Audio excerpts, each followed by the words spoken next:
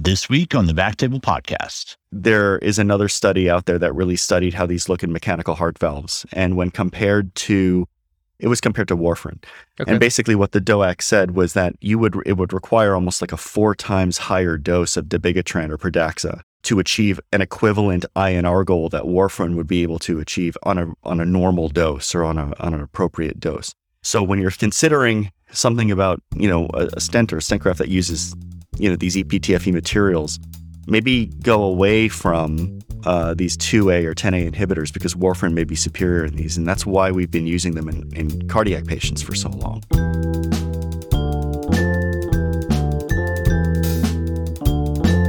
Ladies and gentlemen, welcome to the Backtable Podcast, your source for all things endovascular and minimally invasive. If you are a new listener, welcome. For all of our regular listeners, welcome back and thank you for listening. You can find all the episodes, you can find all previous episodes of this podcast on iTunes, Spotify, or our website, which is www.backtable.com. Very easy to remember. Subscribe to the podcast, leave us a written review, very helpful, or reach out to us on social media. Let us know how we can make this podcast a better resource for our endovascular community, and we're going to do our best to make that happen for you. Before we dive into our topic today, just want to say a quick word from our sponsor, RadPad. RadPad radiation protection products, developed by physicians for physicians and clinically proven to protect during cine and digital subtraction angiography.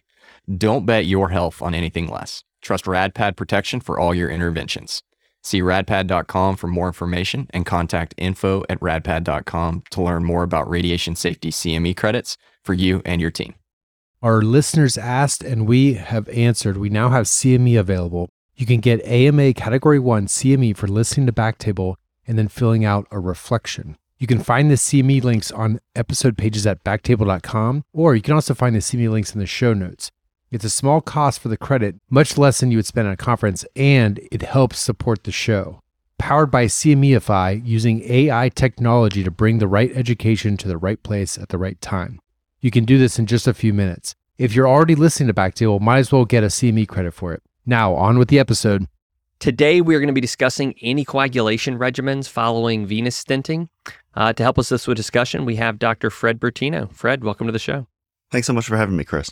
So, Fred and I were talking a little bit offline, and he completed his diagnostic residency at Emory and his IR residency at the University of Washington at Seattle. And he's currently in his pediatric fellowship at Children's Healthcare of Atlanta, which is affiliated with the Emory program. So we got a really well-trained guy, someone who's passionate about venous disease and anticoagulation regimens. Fred, welcome to the show. And how did you get interested in venous stenting and anticoagulation?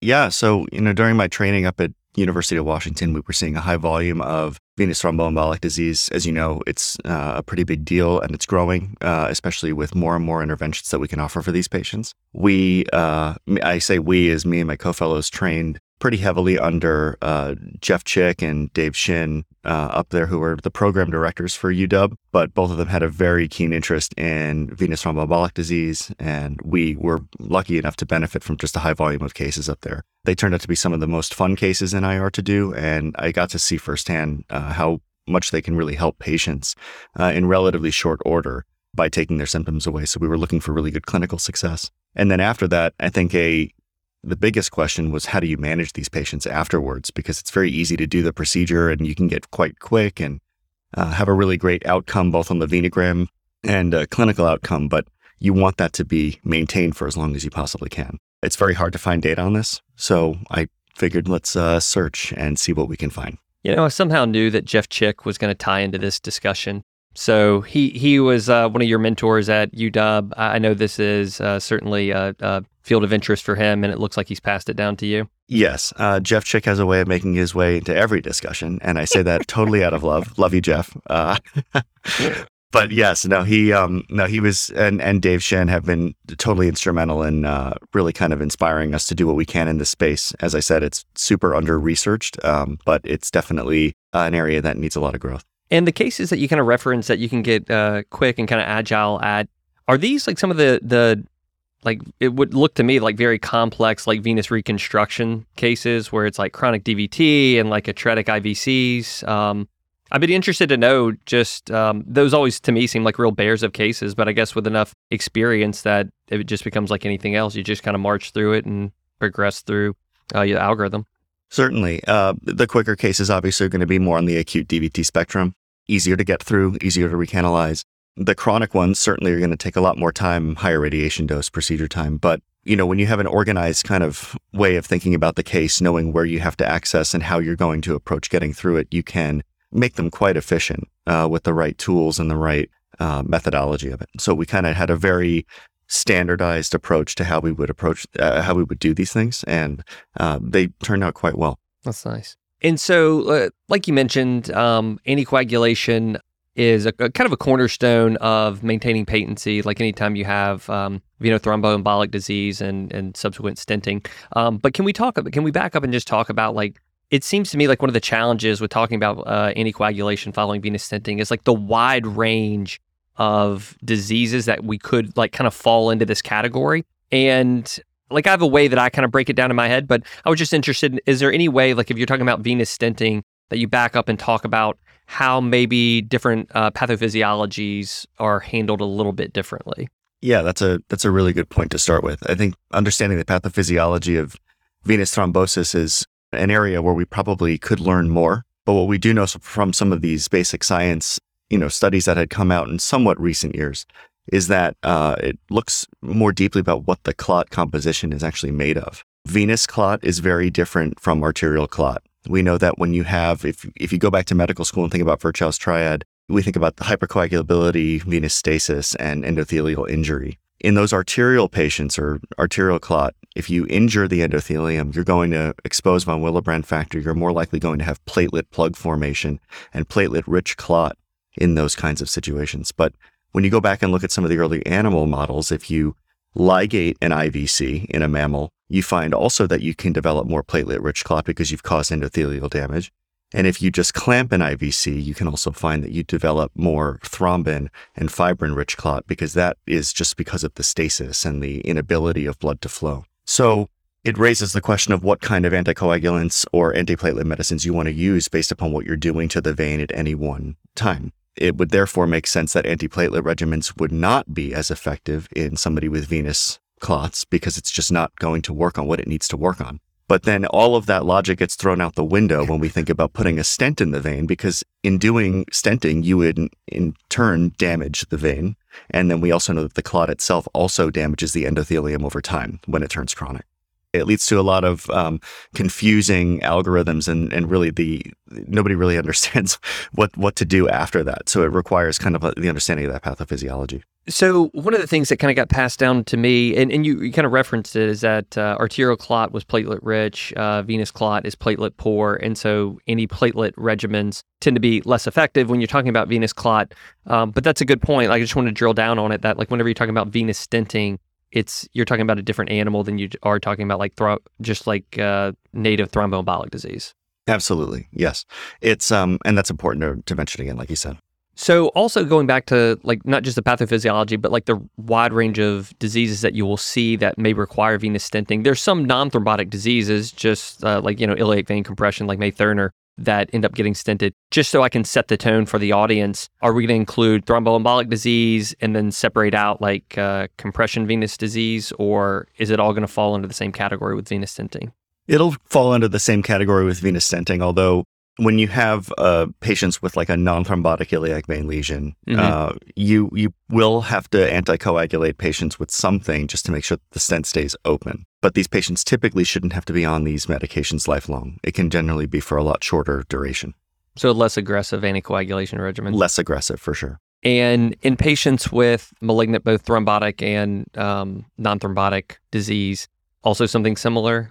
Yes. From what we have, our experience and in our practice, if you're putting stents or stent grafts into patients to open their veins up again, we would definitely want to be a little bit more aggressive with anticoagulating them, at least until the material can get somewhat incorporated into the vein.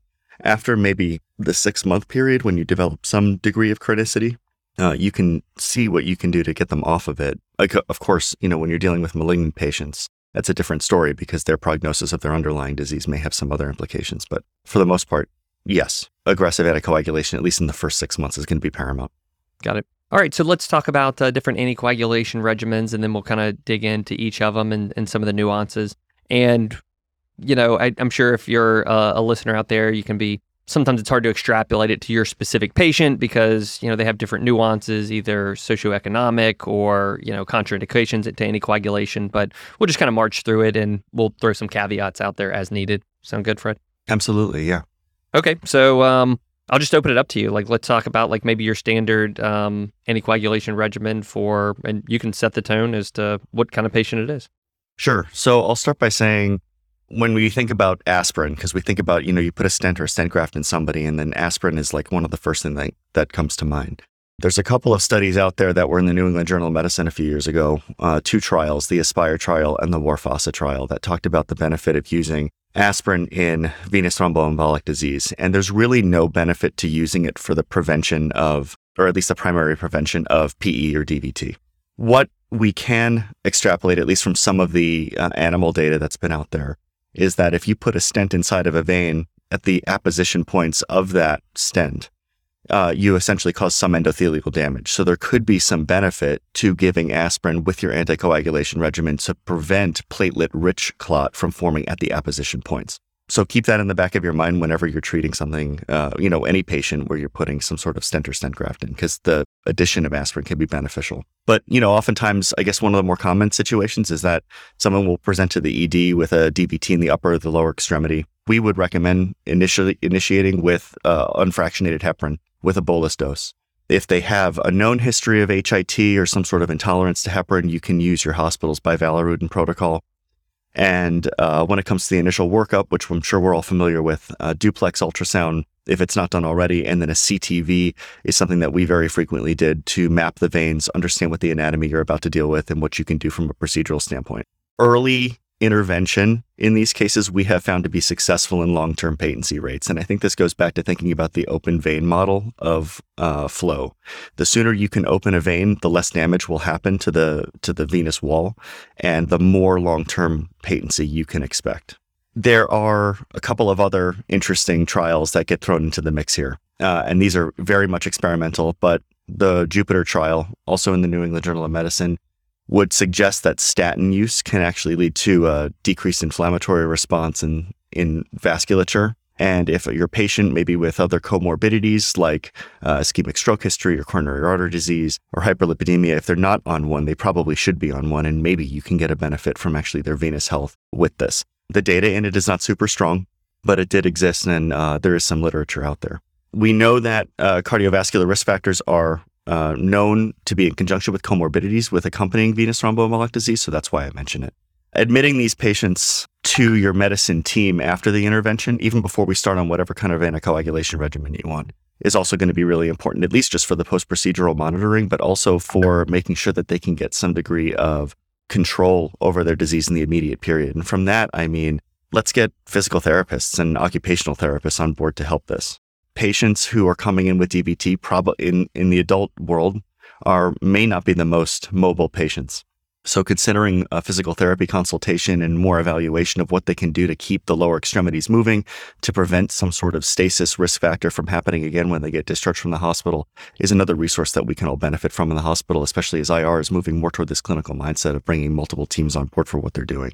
So having PT on hand and knowing your physical therapist and what they can do for your patients to get them up and out of the bed, especially after these procedures, is going to be extremely important. And obviously preventing falls, because nobody wants a fall when you're on an anticoagulant. Sure, right. So pre-procedure for these patients, let's say you've worked up the DVT, you thought about your pre and your post plan, at least what you're going to do inside the hospital. You may want to consider doing a first dose of apixaban or rivaroxaban 4 hours before the procedure. This comes from interesting animal studies to suggest that pigs who had iliac vein stents placed who received rivaroxaban or some sort of 10A inhibitor before their procedures or before the stent was laid actually had less in-stent thrombosis afterwards compared to any other anticoagulant. We don't know why this happens particularly. We think it's probably because of the makeup of the venous clot in these animals, but there was a benefit there. Is this also on top of whatever anticoagulation, like any kind of heparin medication that you may have them on? Exactly. So what I'm saying now is going into sort of a gray area where we really don't have any data to support the combination of anything. But at least in some early animal models in mammals, rivaroxaban or apixaban maybe 4 hours before the procedure could actually have like an augmentating event or effect rather to to help keep that vein as open as possible and accelerate the post procedural healing process after the vein goes in or after the stent goes in. Sure.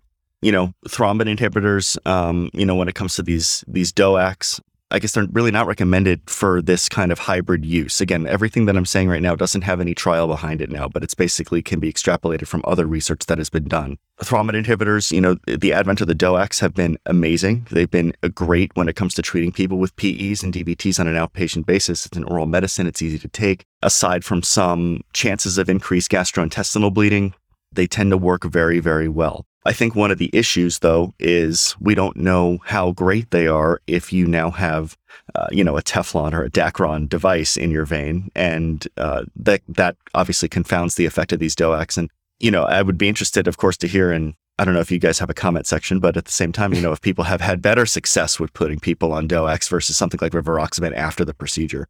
I think there's still a verdict out on that. I'm not sure people have one right idea versus another. If it's my general suspicion, just thinking about my own clinical practice, is that it can be very patient specific and sometimes, situational. But I think we do have we always put these out on Twitter, so maybe we'll put out a Twitter poll or something, see if people want to weigh in on this one. Great, I'd like to know too.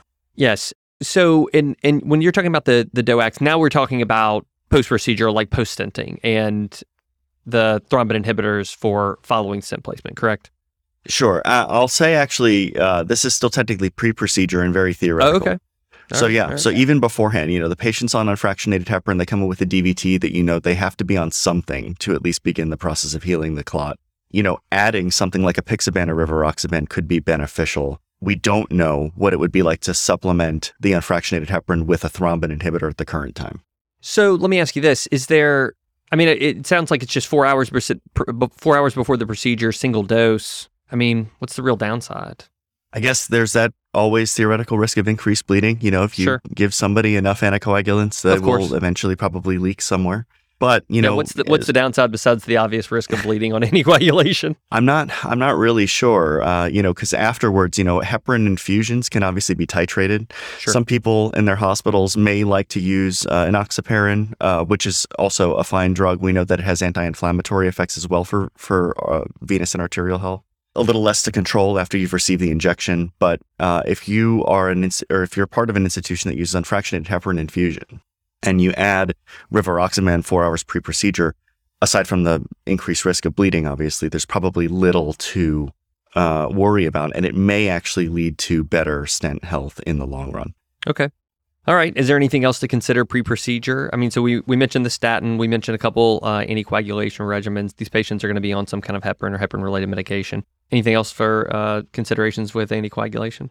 Sure. I'll say also just something to keep an eye out is that there's more research being done into factor 11 and 12 inhibitors that we also don't know too much about, at least from the procedural or IR side. We know that a lot of intrinsic pathway thrombosis from veins is probably going to be the main clotting cascade pathway that these clots form because of stasis. And there could be some really great information that's coming out about these kinds of inhibitors in the very near future. So it would be something to keep an eye out for.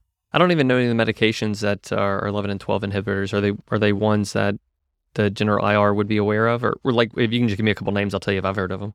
That's a good question. I'm not too familiar with them myself. Oh, okay. All right. So in general, people don't really, these aren't really on our radar quite yet, right? Okay. Not yet. They're going to be on the radar of your hematologist. Gotcha. So, that's another point too, rope your hematologist into these patients early on, the ones who have special interest in this, because they're going to be the ones that really can help guide some of the new medicines. And with the two people together thinking about this as a team-based approach, I think we can get some really good information.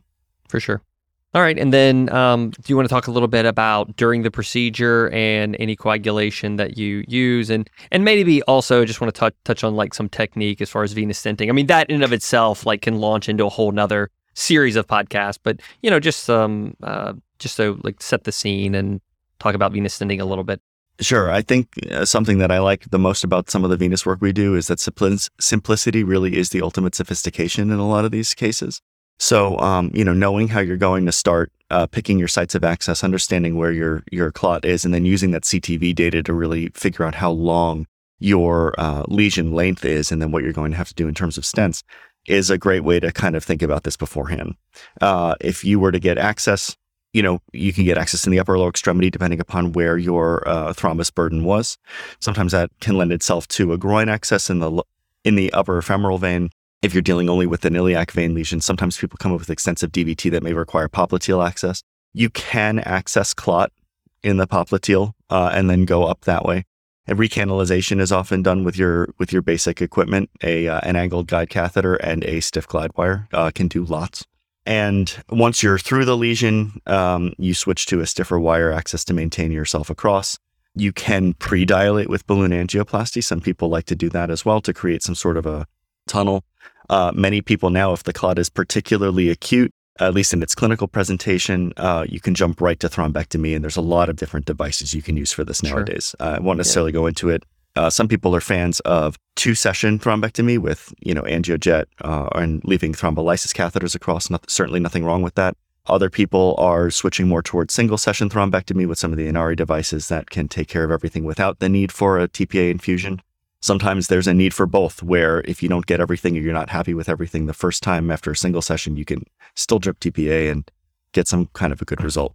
After that, once you have a decent channel, your stent can go in to reconstruct the vein. In the special case of anatomic compression syndromes like May-Thurner, I emphasize that there's obviously a lot of controversy about how to treat this, and if it is even existing. My personal definition is that it has to be the syndrome, which is the most important word in that phrase. Okay. So somebody has to come in and actually be symptomatic with unilateral left lower extremity swelling. And with an IVUS catheter, you can really prove that. You can prove that there's actually going to be compression of that vein. And if you have a DVT on top of that, then I think that you have good enough reason to reconstruct it. Fair. Just thinking about May-Thurner real quick, do you have any, as far as like the IVUS criteria, is it greater than 50% stenosis? Greater than 50%. Oftentimes, with some of the pathophys of May-Thurner, you can be more convinced it's true if you see some chronic damage of the vein, even in the non-thrombotic lesions. So Gotcha. When it comes to May-Thurner, we'll often see synechia within the vein on the IVUS catheter. And that enough, to me, is also proof, again, with the clinical symptomatology, that you should do something to fix it. Gotcha. In fact, we're moving toward more aggressive of this even in younger patients, under the age of 18, especially in the adolescent group who often presents with May-Thurner symptoms, where we're stenting on day one in our institution, in my current pediatric practice. We have to, this obviously extremely controversial. We have great data to support that this is really helping these kids long term. And, the benefit of realizing this is that the new normal is an anatomic compression for a lot of these adolescents. So not fixing it could lead to repeat thrombosis, and anticoagulation enough is never really going to solve the problem. You have to resolve the compression. But with close look, with close follow-up and really making sure that these kids do great, they have great outcomes. They can return to playing sports. They can get back on their feet. And we see them very frequently for stent checks and making sure that their stents are open and catching things as early as possible. Just because, they are young, we want to make sure that they stay as healthy as long as they can. Of course. One of the things I wanted to touch on as far as, and, just talking broad strokes about venous stenting, and one of the things that was drilled into us during training is that even with the greatest anticoagulation regimens, if you have improper stent deployment or undersized in your stent placement. Basically, like, you really have to have a successful stent with good inflow and outflow rather than thinking that your anticoagulation regimen is going to bail you out. Now, not to say, I don't mean to oversimplify it. Of course, like, these two things work in concert and it's on a spectrum, but good technical success is going to lend itself to good clinical success with a good anticoagulation regimen. So, during these procedures, anything to mention with regards to anticoagulation regimens and how you anticoagulate during the procedure? Definitely. So pre-procedure, we said the patient should be on some sort of unfractionated heparin. If you choose to add a 10A inhibitor as well, because of that animal study that I mentioned earlier, there's always that possibility. The patient should be maintained on heparin throughout the procedure. We are not afraid to do these kinds of interventions on patients while they're anticoagulated. You're putting stents in these veins that are already injured. So during the procedure, thrombosis of these things is quite common, as I'm sure many IRs listening to this podcast will empathize with. So yes, heparin during the procedure. There's really no need to put anything else on board during it. I think you can get away with perfectly with a reasonable result with just the heparin. Many people opt to measure ACTs we've gotten kind of away from that during the procedure. I don't really think it's necessary as long as you can either do a bolus method of heparin or just maintain them on the infusion as need be. Okay. And is the bolus weight-based? Weight-based. Mm-hmm. Yeah. Okay. As well as in kids. Gotcha. Will you kind of give some people, just maybe people who don't do this as often, like general just a general formula for like how to calculate it, or do you ballpark it based on their weight? You could ballpark it based on their weight. I think, bolusing 5,000 units of heparin in most adult patients is pretty reasonable. The dose for heparin for children, most of the time it's 1 milligram per kilogram if they're, for most adolescents, is the way. So very similar to adults. Sure. All right. So you have them on single heparin-based medication during the procedure. No need to add anything. If you have a successful procedure, venous stents are laid down appropriately, you're very happy, good post-venograms. Do you then bolus with anything following stenting or load them up with anything before they're off the table? Yeah, so that's another great question. So you've completed your technical component of the procedure, you've laid your stent, you've done a venogram, you've confirmed excellent stent apposition as well as expansion with your IVUS catheter, because that's also going to be very critical, making sure that your stent is open appropriately, as you said, to fix inflow and outflow. And then at that point, or at least what we've decided at Washington, was that we would leave these patients on a heparin infusion for at least 24 hours after the stent was placed. This is going to be really important to make sure that with any residual kind of stasis that could potentially exist in the stent, that you're going to fight that. We also are very adamant about starting 81 milligrams of aspirin after this. We had been doing this for a long time in adult patients, but it's nice to have a little bit of data to support that, at apposition points of stents, theoretically, there is some endothelial injury, which could lead to subplatelet-rich clot. So starting on 81 milligrams of aspirin within the first couple of hours after the procedure, I think is great, because that's going to basically prevent any other kind of thrombus that could potentially form. Now, if you were to use some more of the devices that could potentially cause more shear injury on the vein, some of these are more of the mechanical thrombectomy devices that are out there. While their initial data in some animal models suggests that there's really no valvular or venous wall damage, there's always the potential for some of that mechanical shear in single session thrombectomy. So again, it just kind of adds the benefit of doing aspirin in these patients if there were to be any wall damage. So another reason to potentially use it. Gotcha. Long-standing treatment after, the procedure, you can do warfarin with an INR goal somewhere between 2 to 4, or in theory, a DOAC or a 10A inhibitor for 3 to 6 months if this is the first provoked DVT in a patient. If you have an unprovoked DVT, or there's a thrombophilia or a hypercoagulable state and it's suspected, anticoagulation is going to have to be continued indefinitely until the workup is conclusive. So that's going to require a genetics workup with your hematologist colleagues, really trying to figure out if there's something underlying here, because that's going to predict how many more repeat procedures you're going to have to do in these patients. So, the work doesn't stop just when the procedure is done. We really have to figure out what's causing this to happen to these patients and do what we can to fight it. Following the procedure, continue for 24-hour heparin drip, and then aspirin PO just at some point after the procedure, as soon as they can take orals. And then after 24 hours is when you transition them to their standard outpatient anticoagulation regimen. Is that right? Exactly, yes. And they should be transitioned when they're in the hospital to make sure that they're at a therapeutic dose of their oral medication before they leave the hospital that way. Or if it's even enoxaparin, they could be, just to make sure that they're at a therapeutic dose before we discharge them. Okay. Going back, though, to the anticoagulation regimens for like your outpatients, will you just tell them to me again? I'm just going to write them down and then we'll kind of dig into each one of them. Of course, yeah. So you could, when you're transitioning, so after the procedure, on fractionated heparin for the next 24 hours at least, or to facilitate the transition to an oral anticoagulant, aspirin is encouraged here because of those Aspire and Warfasa trials, as we talked about before. And when you're transitioning to them, right now, all of the hematologic data suggests that warfarin could be effective with an INR goal of 2 to 4. A DOAC or a 10A inhibitor could be acceptable for 3 to 6 months if this is your first unprovoked DVT. Provoked DVT. Okay, so warfarin within bounds, Eliquis or Apixaban, Xarelto, all acceptable, and then all acceptable. And then the 10A inhibitor would be Xarelto. rivaroxaban and apixaban. Yep. DOAC would be like dabigatran, some of your other like your direct thrombin inhibitors. Okay, like was that also Pradaxa? I think so. Yeah, Pradaxa I think may also be one. Sorry, I have to apologize. I have to apologize too. I mean, you're actually doing a much better job of it than I am. Sometimes I get mixed up when we cycle between generic and brand names, and I know like our international audience very much appreciates what you're doing with the generics. No problem. Yeah, so dabigatran and Pradaxa are the same medicine. So that's your direct thrombin inhibitor. That's your DOAC. Yep, and then your Xarelto or rivaroxaban is going to be your 10A inhibitor. Okay. And as far as whether or not you choose warfarin versus your DOACs, is there a preference there, or is it warfarin's tried and true?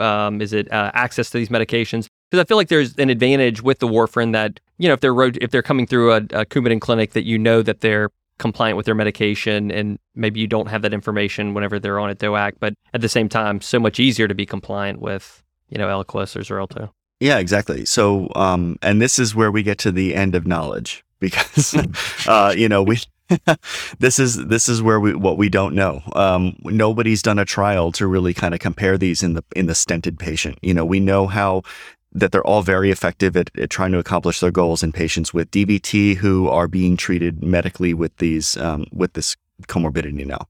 After we've gone in there and messed up the normal, or at least the natural progression of the disease, we don't really know how these behave after we've, potentially have damaged the vein a little bit more or helped the vein by relieving some of the injury that the clot was doing.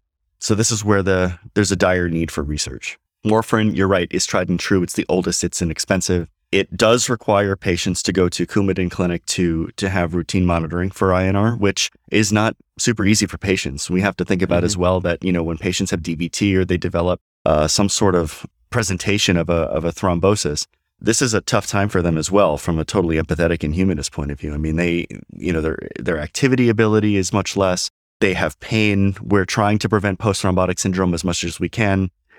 They're healing from this. Now they're on a medicine that could potentially make them bleed more, so they have to be a bit extra careful.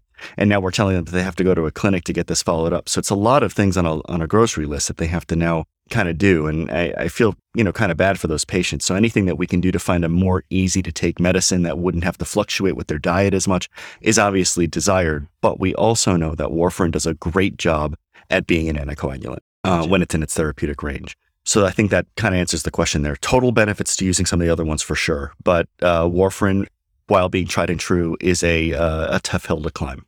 Sure. So you mentioned that anticoagulation will go on for 6 months, or I guess suggested by your current practice, you guys do 6 months. Any utility? I feel like I've seen some, not papers, but there was a paper, let me see if I can pull it up. Yeah, so it was a paper that came out in Vascular and Endovascular Review, and their algorithm was taking anticoagulation out to 12 months, if I'm not mistaken. But so I guess like where does the 6 months come from? Sure. The 6 months is going to be basically at the time that we think that a lot of these stents or stent grafts are going to become incorporated into the vein, or at least somewhat chronic within the patient's native anatomy. That's kind of where that benchmark at least comes from initially. Now, I should probably take a step back and actually say something here. What I was quoting before in terms of transitioning to those oral anticoagulants would be if you had a patient who underwent thrombectomy and for one reason or another, you did not leave a stent. I should probably have said that before. If a stent was not left and you did thrombectomy, then you would transition them over to some sort of oral medication. What we would actually encourage if a stent is placed anywhere in the body is really enoxaparin first after the placement of it. So you do thrombectomy, you decide you're not leaving a stent, unfractionated heparin with no stent, then to an oral transition at some point. If you do leave a stent, enoxaparin is probably going to be your best bet for, the at least the 1 year post-procedural period, because we know that with the stent comes probably some local inflammatory effects that could repeat thrombosis, and therefore the enoxaparin can help to dissuade that. Okay, so if you're stenting, then your anticoagulation regimen becomes aspirin, which you continue them on, enoxaparin for 1 year? Enoxaparin for 6 months. Okay, sorry, 6 months. All right, enoxaparin for 6 months, aspirin, and then anything else on top of that? And then at that point, you can have a conversation with your patient, or you can talk to hematology about how you want to continue this long term. This is the part where, again, we don't really have great ways to follow up some of these patients. So You could bring them back for a stent check. You can do another IVUS and a venogram just to see how well your stent is holding up. Now, that's one option for children because, we want to try to do as little radiation exposure as possible. For adults, you can go for a CT venogram again at different time points and see how well the stent is looking, making sure that it's not crushed, making sure that there's no new thrombus within the stent or appositional narrowing. And if that is the case, then you can either transition to something else like an oral medication, or maybe even just take them off of it completely if they've had really great results at different follow-up time points. And it'll be based on your practice of how closely you want to watch these patients. In kids, as I said before, we tend to watch these children a lot more closely. So we'll see them in clinic about a month after the procedure to make sure that they're doing well from a procedural standpoint, stent check and IVUS at 3 months, 6 months, a year. And at the year point, if they're doing great, then hematology has been amazing at help us co-manage these patients with their anticoagulation regimens. Oftentimes, they will assess the patient and decide that they no longer need blood thinners and they can come off it. Okay. Are there any situations where it's enoxaparin or Lovenox, aspirin, and then you transition them from Lovenox, like maybe enoxaparin for the first month, and then they get transitioned to an oral anticoagulation? Or if they can, it's ideal to have them on enoxaparin for the duration of the 6 months. If they can tolerate enoxaparin for 3 to 6 months, that's great. Okay. If they didn't want to do it, or you want to just transition them to something a bit less expensive, then, warfarin is probably your go-to. Okay. All right. Yeah, I think price can sometimes be an issue with that. And one thing that I feel like has been missing from the conversation, and I don't know if it has a role in your opinion, what about Plavix? Yeah, Plavix is a good question here. I don't think that there's any data to suggest that it's superior or has any benefit in doing a dual antiplatelet after these kinds of venous stents, because we know that the problem isn't necessarily a platelet-mediated clot. Aspirin should be enough to handle this, but I don't think that there's robust data to suggest that you need a dual antiplate in every patient. Okay, and then no superiority of Plavix over just 81 milligrams of aspirin. Not at least that I've come in contact with. Gotcha. Regard to venous disease. I know the arterial literature is Sure. very much different than that, but with venous disease, no. Okay. So what else are we missing in terms of like some of the nuances behind some of the anticoagulation discussion? There's a couple exceptions and a couple of kind of special scenarios that you can consider here. So, you have a patient. We'll go back a little bit to the technical aspect. So in the upper extremities, a lot of the time, if we're doing a brachiocephalic vein to SVC recanalization and stenting, we have used very frequently covered stent grafts. So, you can use an EPTFE covered stent graft in the upper extremities to the SVC, because flow rates, again, with gravity and the likelihood of a patient to use their upper extremity and head and neck is a lot more frequent. Patients, even if they are bedbound, are sometimes able to move their arms, neck, head a lot easier than they are to move their legs. So you can get away with using something like a covered stent graft to open these patients up. And how you choose to do this, whether it be a unilateral or a bilateral kissing approach, is certainly operator dependent and what they feel more comfortable with. But if that is the case, you're going to want to really be kind of on top of their anticoagulation regimen, because we know that EPTFE, surprisingly, is actually thrombophilic. And we know that, the Teflon material that is the same thing as, or very similar to the Dacron that they make mechanical heart valves out of, is all generally on the same line of polymer. So that's why we anticoagulate these patients who have mechanical heart valves. We should be doing something very similar and watching this closely to the patients who have these covered stent grafts. With that fact, I tend to recommend against a factor 2A or a 10A inhibitor like the DOACs, because there is another study out there that really studied how these look in mechanical heart valves. And when it was compared to warfarin. Okay. And basically what the DOAC said was that it would require almost like a 4 times higher dose of dabigatran or Pradaxa to achieve an equivalent INR goal that warfarin would be able to achieve on a normal dose or on an appropriate dose. So when you're considering something about, a stent or a stent graft that uses, these EPTFE materials, maybe go away from these 2A or 10A inhibitors, because warfarin may be superior in these. And that's why we've been using them in cardiac patients for so long. That's very interesting. And what about an antiplatelet medication for when you're laying down a stent graft?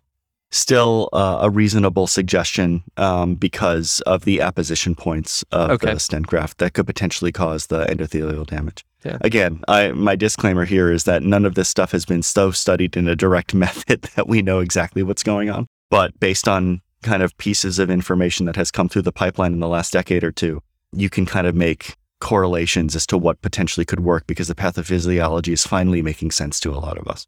Yeah, well, I mean, that's one of the reasons we bring you on, Fred. If it were easy and everyone could just read the paper, then we all just read the paper. But you're right. It's something that's very much has a lot of nuance to it, and I think understanding the pathophysiology, at least just with our discussion here, is giving me some insight. So, is there any reason to continue to tease apart? I guess, in my mind, I was thinking malignancy would be this own subset of patients that required kind of a separate discussion, and I think a lot of these patients end up on anticoagulation for other reasons, and that may be true a lot of times with a lot of the patients that we're treating, is that they require treatment for thromboembolic disease, outside of the venous stents that we put down. But is there any nuance to kind of tease apart with regards to venous stenting for malignancy? Absolutely. So back when the DOACs were released and the 10A inhibitors were released, everybody got quite excited about what we could do for these in malignancy and how we could treat patients with DVT related to this. Apixaban and another medication in the same group, edoxaban, has very good efficacy in patients with malignancy based on the trials that were conducted for them.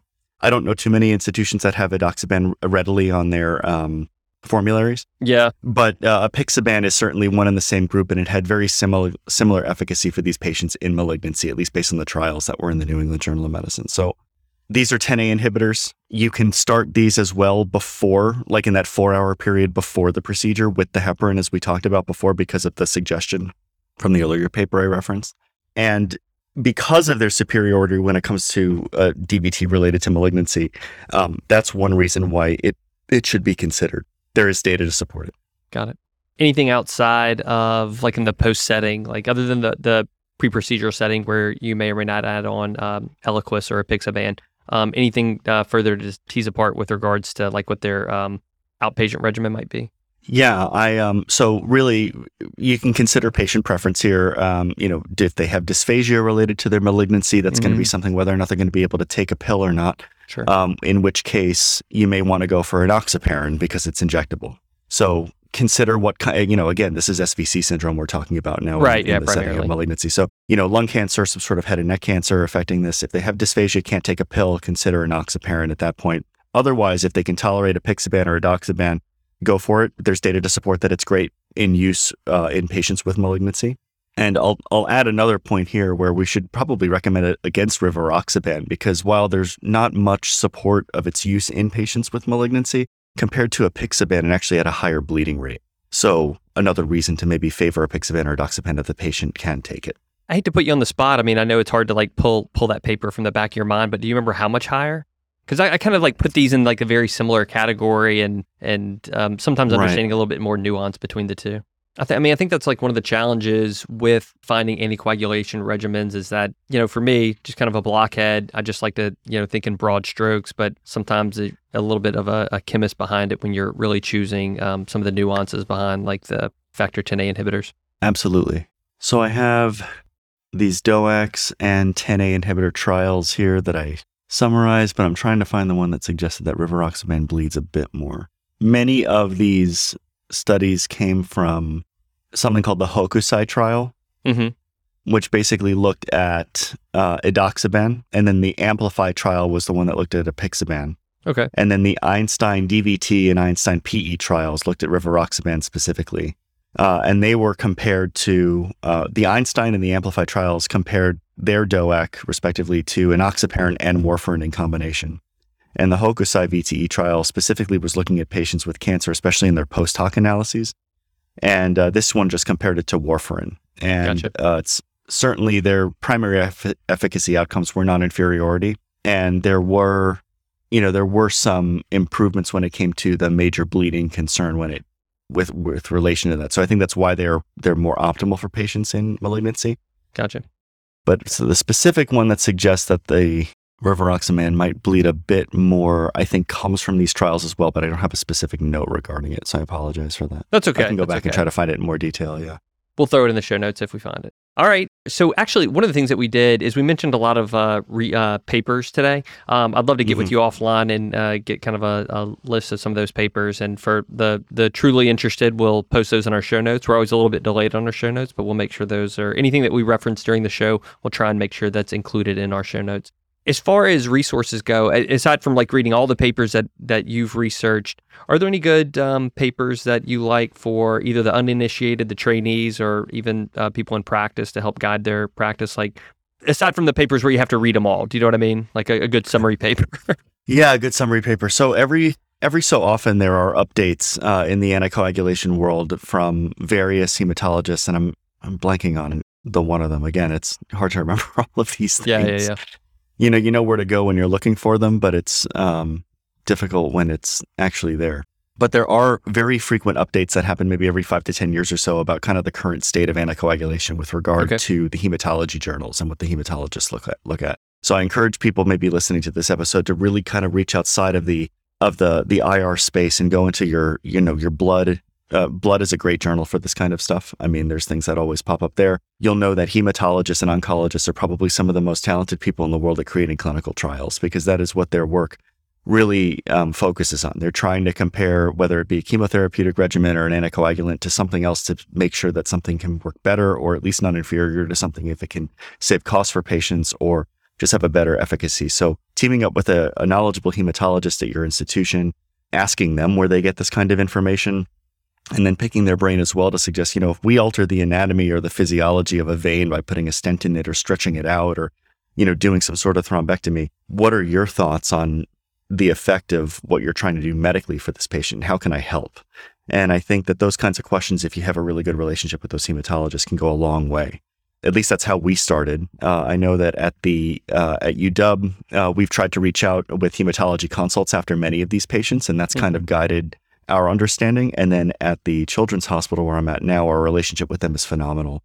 They really take a very common interest with us in treating venous thromboembolic disease in younger patients, and they are happy to see these patients in clinic and help us to manage them collectively. Yeah, for sure. It's a good reminder that we should be reaching out to our physical therapy colleagues, our hemonc colleagues. Everyone's kind of working together for the same end goal. I'll say also, Chris, I just found the reference we were looking for too. It's a paper by Bondi et al. Called Rivaroxaban versus Apixaban for stroke prevention and atrial fibrillation, an instrumental variable analysis of a nationwide cohort. It was in Circulation, Cardiovascular Quality and Outcomes, published in 2020. And that is where the slightly increased bleeding risk compared to the other ones in patients with malignancy, or maybe not with malignancy, but just in general, compared to Apixaban, could have a higher bleeding risk. Okay. And I can give you that reference afterwards. Yeah, for sure. Definitely. I'll definitely get with you and try and get all these references for, not just myself, but also the audience. Sure. Any stone left unturned? Anything that I didn't ask you that you wish I would have?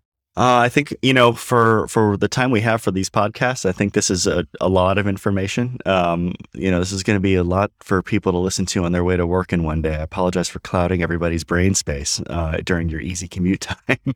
No, don't apologize. These guys are lucky to be listening to you, Fred. They're lucky to be listened to. And for anyone out there at an academic institution looking for a pediatric interventionalist, Fred is going to be on the market shortly. I can say for certain he's a bright guy, and a lot of institutions would be lucky to have him. In fact, offline we were talking, and I was making a sell for our pediatric hospital here in New Orleans. So soon to be available to the market, Dr. Bertino. Well, thank you, Chris. I'm just happy to be able to do really interesting cases for people who need them. And a lot of things that I'm saying could totally be wrong in the next couple of years as we learn more about this kind of science. But the whole point of what we do is to push the envelope, and when you know the data, or if there is data that exists, know it. And when there is no data for something, figure it out. So that's kind of what I'm taking with me.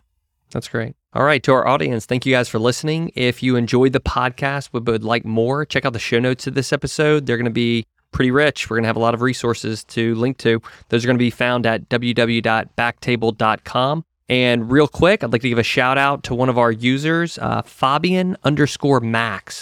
Apologize if I'm pronouncing it incorrectly, but he wrote us a nice review on iTunes.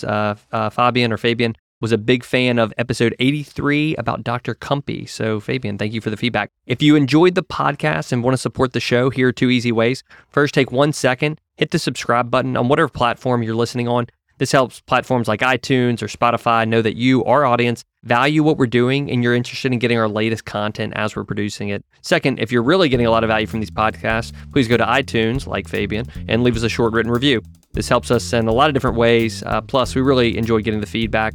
That wraps things up. We'll see you next time on the Backtable Podcast. Fred, thanks for coming on the show. Thanks again, Chris. Thank you so much for listening. If you haven't already, make sure to subscribe, rate the podcast 5 stars, and share with a friend. If you have any questions or comments, direct message us at @_Backtable on Instagram, Twitter, or LinkedIn. Backtable is produced and hosted by myself, Aaron Fritz, and co-hosts Chris Beck, Sabine Dond, Michael Barraza, Brian Hartley. Our audio team lead is Kieran Gannon, with support from Caleb Hodson. And Ness Smith-Savadoff. Design and digital marketing led by Brian Schmitz, with support from Zubi Sayed. Article and transcript support by Taylor Robinson. And Delaney Aguilar. Social media and PR by Ann Dang. And newsletter by Lauren Fang. Intro and extra music is Ripperoo by Skeptic Moon. Find us on Spotify or at local live music venues in New Orleans, Louisiana. Thanks again for listening, and see you next week.